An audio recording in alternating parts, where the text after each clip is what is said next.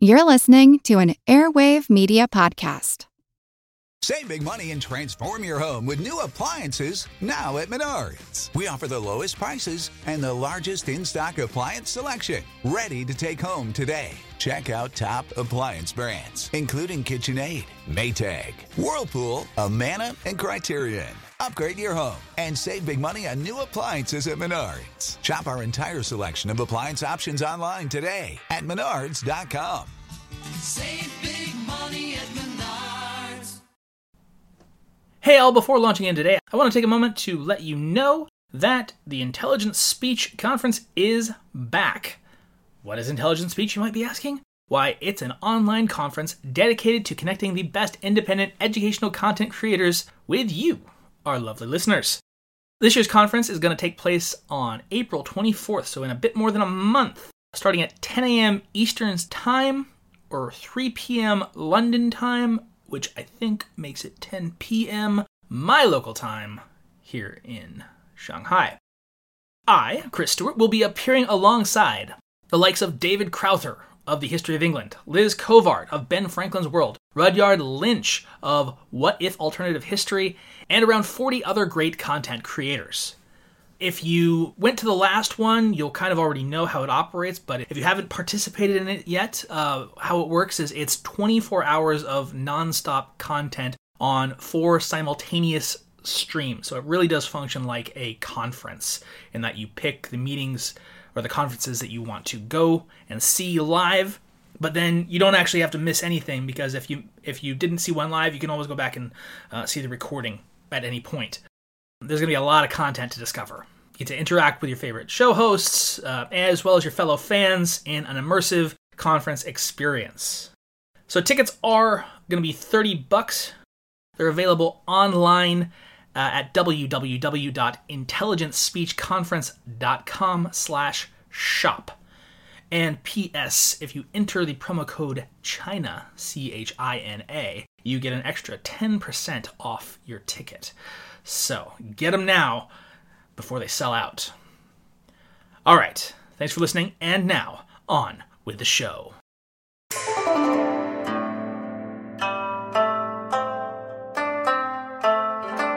Hello, and welcome to the History of China. Episode 212, The Incredible Vanishing Emperor. With these two rather smashing victories now under his belt, the Prince of Yan wasn't about to let Li Jinglong just sit in his winter camp and do nothing all winter. The prince decided on December 6th that the time was right to send another missive to his nephew at the imperial court. Quote, "In my last message, I informed you that your court is full of treachery and unruly elements, but so far my warnings have been in vain. I must therefore again urgently request that your Imperial Majesty please punish the traitorous Qi Tai, Huang Zhicheng, and their co-collaborators, so that the whole world will know of their misdeeds." End quote.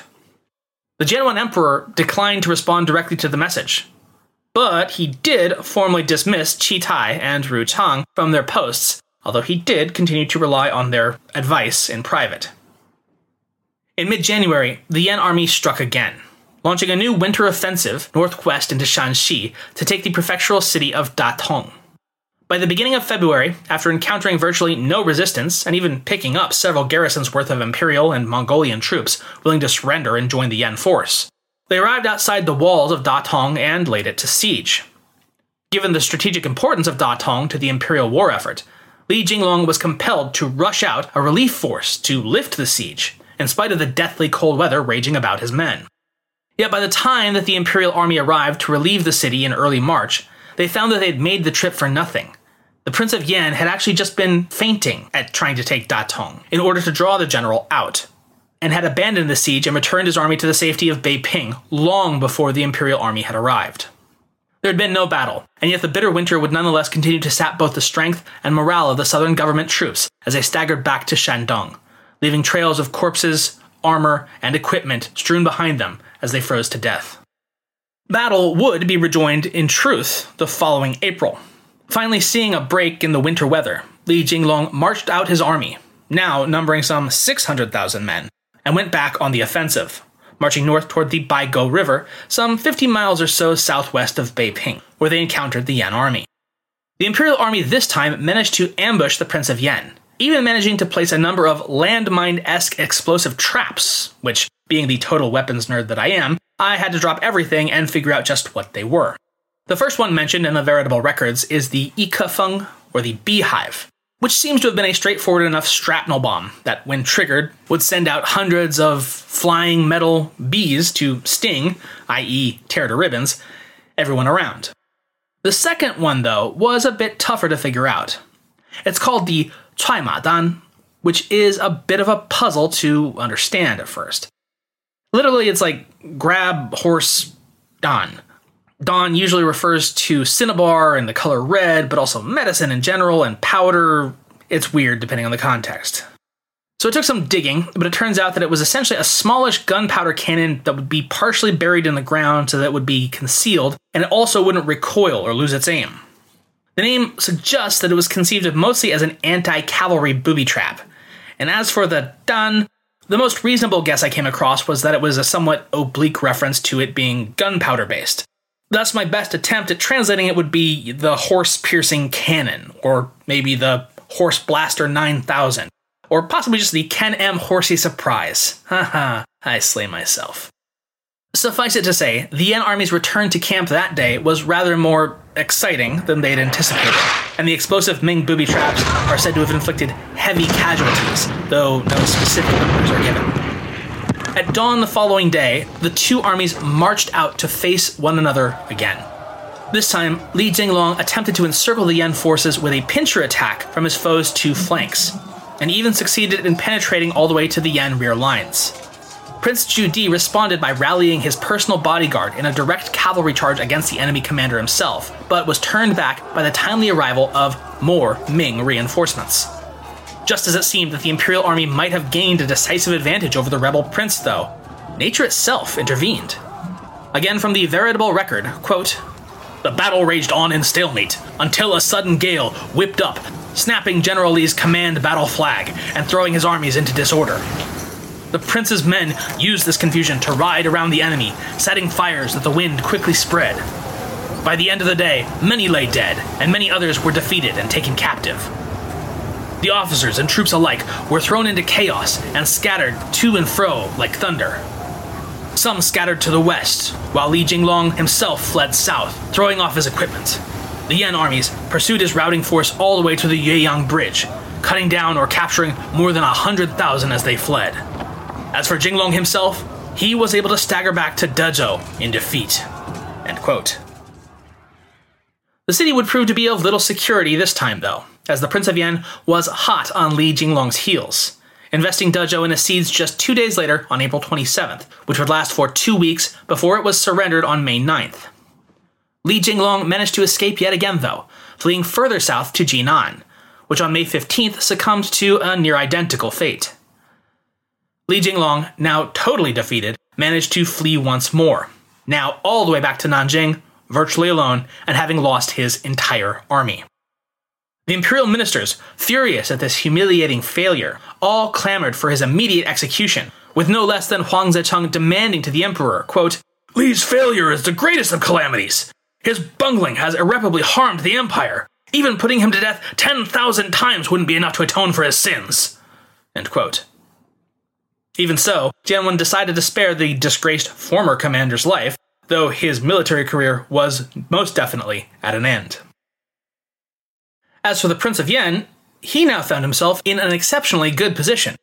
Having managed to very effectively whittle down Nanjing's strength, while actually increasing his own, between the fall of 1400 and the spring of 1401, Ju Di decided to adopt a strategy of attrition. This decision was aided by information leaked to him by turncoat eunuchs and generals who'd either fled the capital or were still there sending him secret missives, and informing him that panic had set in among the rank and file of the imperial court. Quote, "He employed guerrilla tactics, launching diversionary attacks and feints in the southern part of Beizhili," which is, by the way, the centrally administrated province encompassing his own Beiping city and Yen fief, which is mostly modern Hebei, and in western Shandong, where he sought routes to the south that would avoid the fortified strongholds. This began a new phase of the civil war. End quote. But a new Ming commander-in-chief had been appointed to the Nanjing court, General Sheng Yong, and Sheng would soon give the Prince of Yan what Tonio Andrade describes as, quote, the most frightening battle of his life in January of 1401. Zhu Di was by this point brimming with confidence, both in his own abilities and those of his men, but also with the ineptitude of the government's commanders yet set against him. As such, he moved against Sheng's command post at Dongchang City, Shandong. Quote, although some sources differ on some particulars, the main contours of the battle seem clear.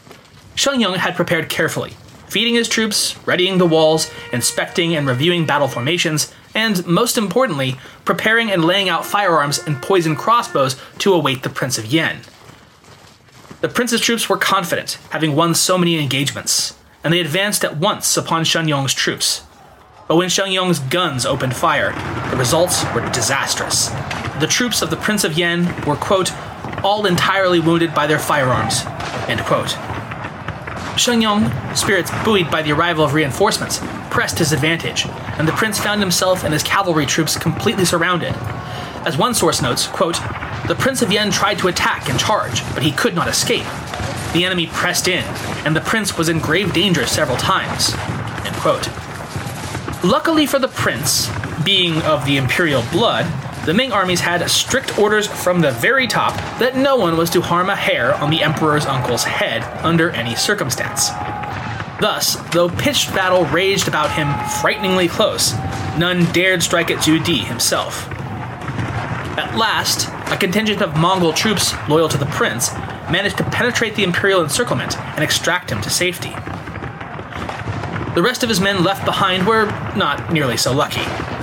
Again from Andrade, quote, in the melees and under the fire of Sheng Yong's guns, perhaps 10,000 of the prince's troops expired, end quote.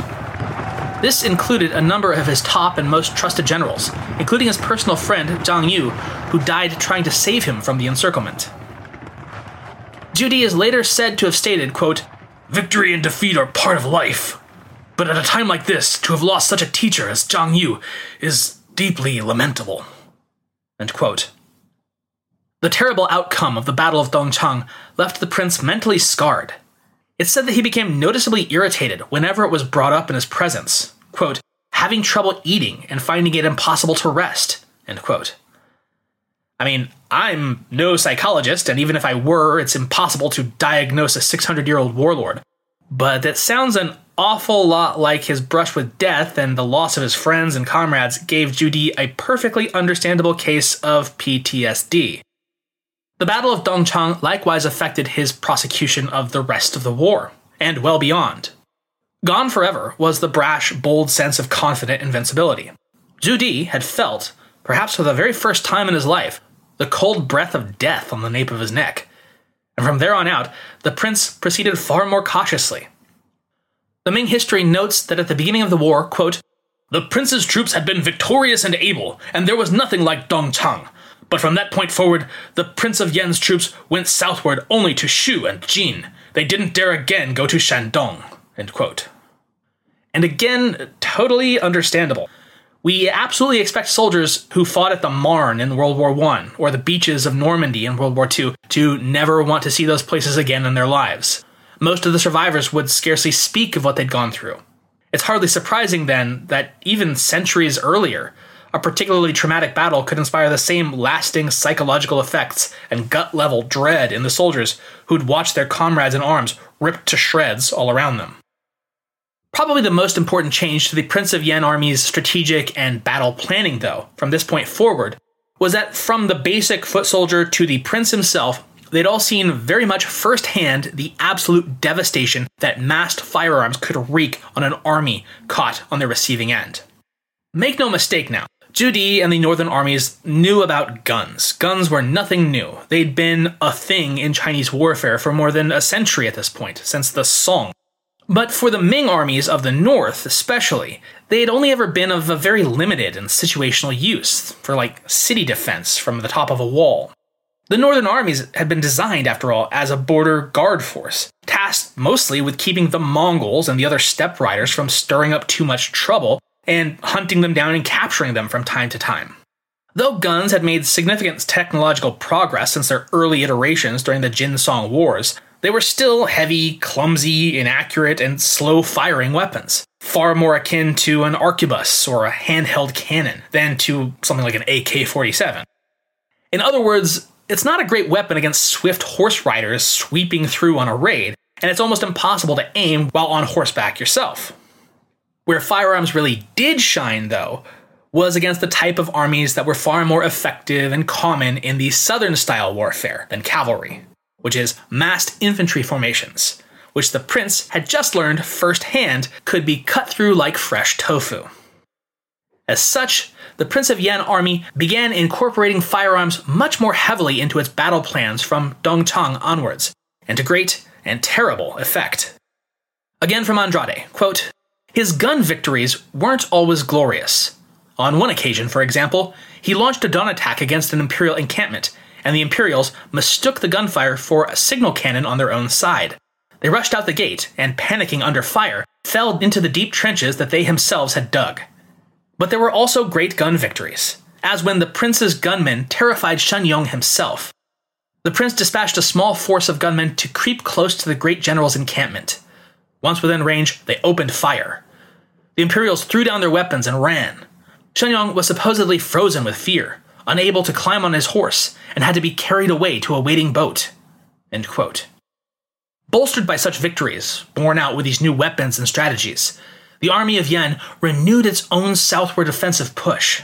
In January of 1402, it set out from Beiping, and with the advice and intel provided by his spies still within the imperial palace, proceeded toward the imperial capital while avoiding the strongholds fortified against him.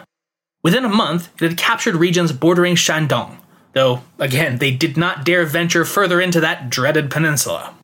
And by early March, they had captured the city of Shuzhou, just 300 kilometers north of Nanjing itself. In early April, they had taken Suzhou in northern Anhui, after putting an imperial cavalry force sent to intercept them to rout. Progress was halted in May, when a large imperial army, led by the son of the late great general Xu Da, named Xu Huizi, handed the Yan army a painful defeat at the Battle of Mount Qimen.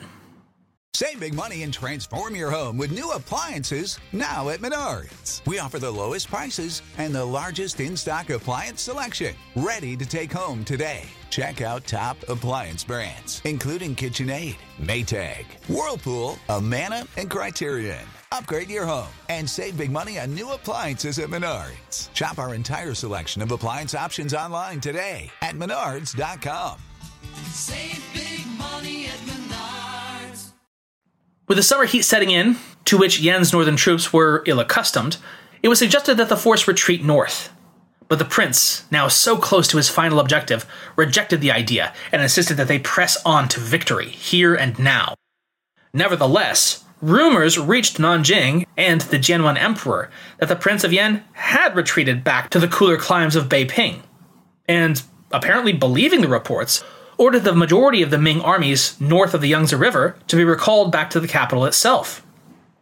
Hok Lam Chan writes, quote, "The Prince of Yan's forces then overcame Shenyang's defense on the Huai River on 7 June, and after skirting the strongly fortified cities of Fengyang near the Huai River and Huai'an on the Grand Canal near Lake Hongzhi, moved down the Huai River with lightning speed, capturing Yangzhou on 17 June.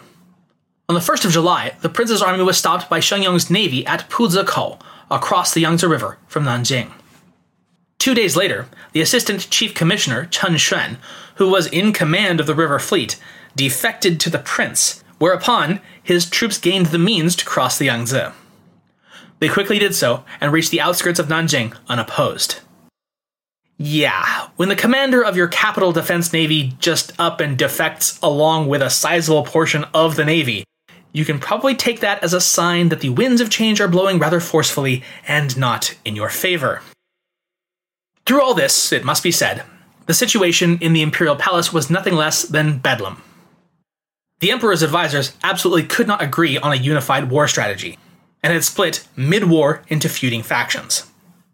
Qi Tai and Huang Zicheng, who'd been fired and then rehired and then fired again and then rehired again and so on, every time the latest battle report showed the war going one way or the other, were the leaders of the Nanjing must be our last stand defended at all costs party.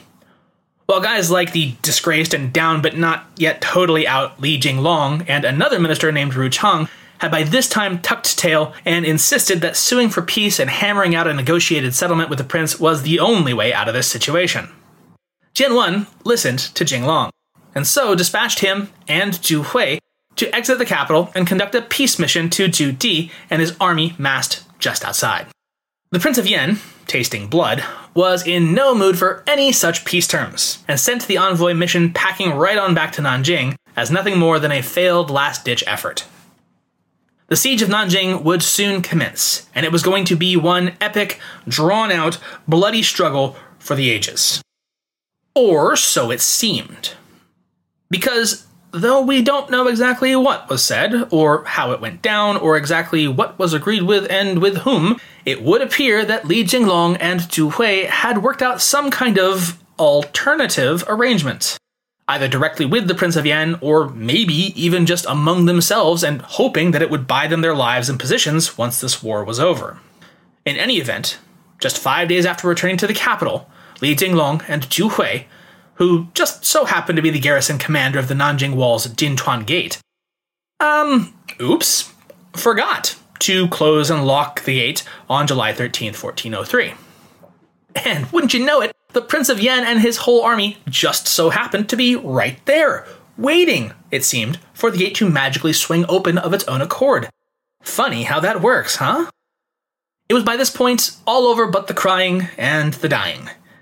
But the city defenders sought to make a show of themselves anyway, as the army of Yan poured into the capital's streets, and commenced with street-to-street fighting as they advanced toward the imperial city. In the course of the bloody melee, the palace itself was somehow set ablaze. By whom and whether purposeful or accidental is unknown. When the battle had been won and the flames in the Forbidden City guttered out at last, from the wreckage were dragged 3 bodies, charred beyond recognition. Beyond recognition, that is, by everyone except Zhu Di, the Prince of Yan. Using his superhuman princely vision, he was able to tell that the barbecued skeletons were none other than his dear poor nephew Jianwen, along with his wife, the Empress Ma, and his eldest son and heir, Crown Prince Zhu Wenkui. Alas, what a pity. The whole family line just up and gone, and in just such a tragic accident, with no one to blame. Certainly not the prince, who had fought his way here after all so long and so hard, simply to do his duty and rescue the emperor from his treacherous advisors. Ah, what a shame. What a shame. But then, who would that make the next in line for the imperial throne? Oh, the Prince of Yan, was it? Why, what a crazy random happenstance.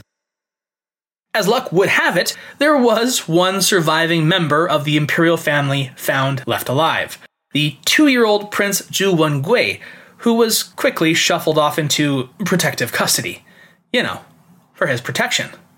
To a farm, upstate, where he can run and play all day long with the other princes. Incidentally, he wouldn't see the light of day again until he was 56. You know, for his protection. Were those corpses really those of the royal family? It's certainly possible, and it's certainly the official narrative, as otherwise Zhu Di couldn't possibly have had any legal right to take the throne. But rumors and whispers sprang up immediately that it actually wasn't the emperor and his family dragged smoking from the palace, but just some random bodies. Instead, the rumors insisted, Jianwen actually had managed to spirit himself and his son and wife out of the capital through underground tunnels just before it fell, and would thereafter live in secret as a Buddhist monk. In time, these rumors would, as they tend to do, spread and grow into fanciful tales and legends that he, and later his descendants, were just waiting in the wings, ready for just the right moment to swoop back in and reclaim their rightful place as the dynastic head. Though, in retrospect, rather obviously fictional, they came to reflect not only the popular support and sympathy with Jianwen's reign and the reforms that he'd sought to establish before such efforts were prematurely aborted by the Yan Rebellion, but also the, quote, suppressed outrage against the injustices of the Yongle emperor, resentment of his harsh policies, and rejection of his pretensions to legitimate succession, end quote. Jianwen, in his own sad way, became, for a time, almost an Arthurian figure in early Ming popular culture, the once and future king. In any event, An official, if rushed and largely perfunctory, state funeral was held for the charred bodies, whoever they might have been. They were draped in official robes and raiments, and given all imperial honors in order to confirm that officially, yes, they were definitely Jinwan and his family, and yes, he was definitely very dead. Moving on. I said moving on. And then we get to all the expected ceremonial rigmarole. The following day, Judy's supporters all approached their lord and took turns begging and pleading with him time and again over the course of the next several days that it simply must be he who takes the throne. And of course, after ritually declining it a number of times, he finally, oh so reluctantly, agreed to take on the heavy burden that he totally didn't want and absolutely hadn't been seeking his entire life. As such, on June 17th, 1403, the Prince of Yan formally ascended to the throne, but not as the successor to his dear nephew Jianwen. No, Jianwen hadn't really ever deserved to be emperor, and you see, he'd never really been good enough at it to earn it. Heck, he hadn't even been given a proper posthumous title. Who forgets to do that? Oh, Judy had forgotten to do that? Ah well, too late now. No use living in the past. So instead, what we're going to do is do a little thing I like to call the old do-over. We're all going to close our eyes and pretend like those couple of years of what's-his-face just never happened. Ready? 1, 2, 3. Poof. They're gone. Second year of the Jianwen era? What's that? Reforms never happened. Policies, documents, and records, destroy them. Not needed, because see, all the policies are just like how dear old dad left them. Now see, this is the 35th year of the Hongwu era. I mean, come on guys, get with the times. And then, at the beginning of the next year, well, we've already got a super awesome new era title all ready to go for the second Ming emperor. Judy's gonna make this time on the throne a super fun, happy time, so he's decided to go with Yongle, the era of eternal joy. Doesn't that sound like just so much fun? Where we're gonna leave off today, then, is with a taste of the super happy fun times that the Yongle Emperor is going to have in store for us going forward. Specifically, regarding the fates of those naughty, bad ministers who forced little what's-his-name to make Zhu wage that unfortunate war. Yeah, it was totally their fault. And they should be punished, just like Dad used to do. "Those who are guilty," he stated, "I do not dare pardon. Those who are innocent, I do not dare punish." End quote. Yeah, that seems totally fair. Ministers Qi Tai and Huang Zecheng therefore faced, that's right, horrible execution by being cut in half at the waist, plus the knowledge 9 levels of their extended families would likewise be executed and or enslaved, as they all shared in the offender's guilt. Oh yeah, and then all their works and publications would be gathered up and destroyed, and thereafter, any remaining copies permanently banned under pain of death. Bye guys. But then it was time for the true main event. The widely regarded as incorruptible and steadfastly moral minister, Fang Xiaoru, was then summoned to the emperor's court. Unlike Qi and Huang, Judy held no animus against Fang, nor felt him responsible for the court's poor decisions that had led to this unfortunate outcome. Instead, he wished for the eminent academician to effectively sign off on the legitimacy of the new sovereign's seizure of power and new reign, by having him draft the formal declaration that would announce that he had brought peace, freedom, justice, and security to his new empire. And a sweet new era name to boot, don't forget that.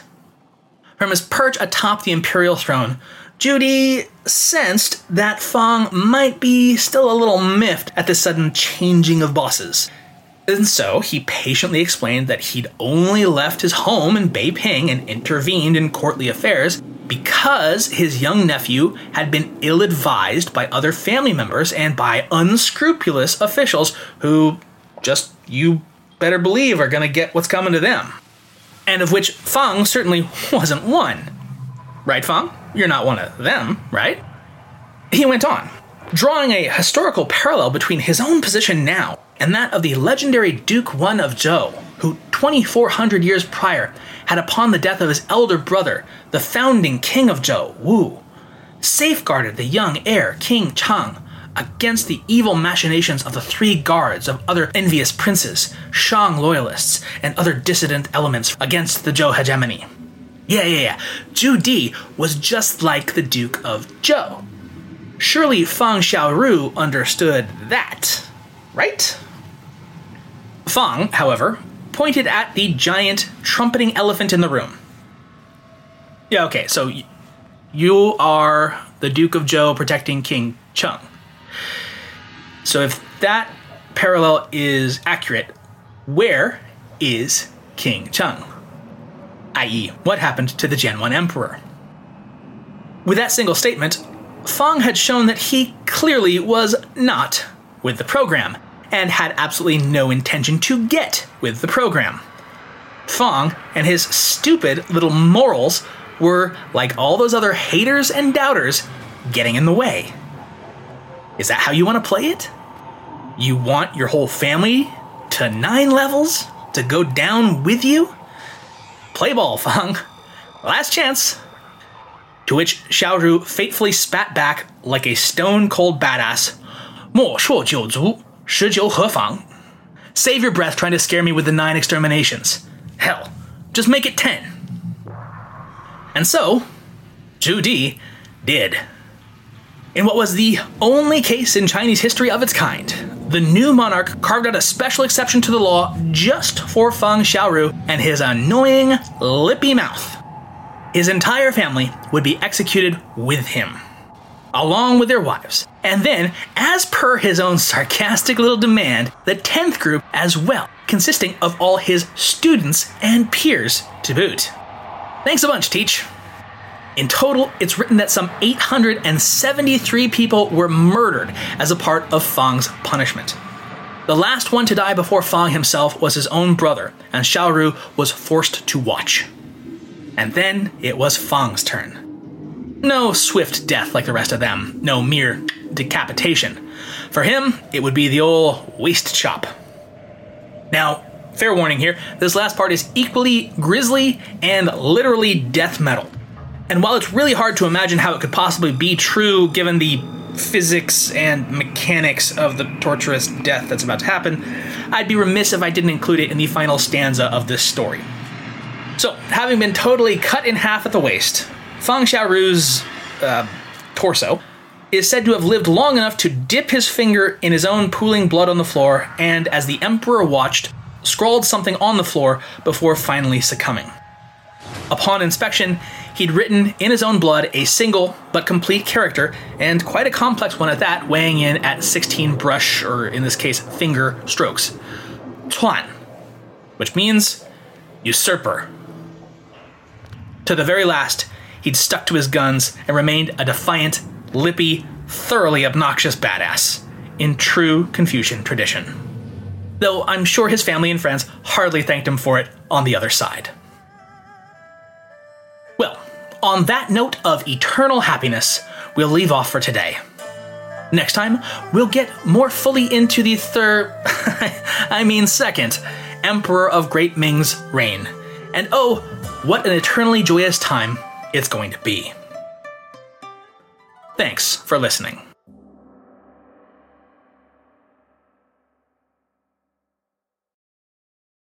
Save big money on plant protection supplies, now at Menards. Defend your garden with Triazicide Insect Killer. Its fast-acting formula protects lawns, vegetables, and many other plants. It kills more than 260 insects by contact, above and below ground. Choose from ready to spray, concentrate, or granular. Save big money on Triazicide Insect Killer at Menards. And check out our weekly flyer on Menards.com for all the great deals happening now. Save big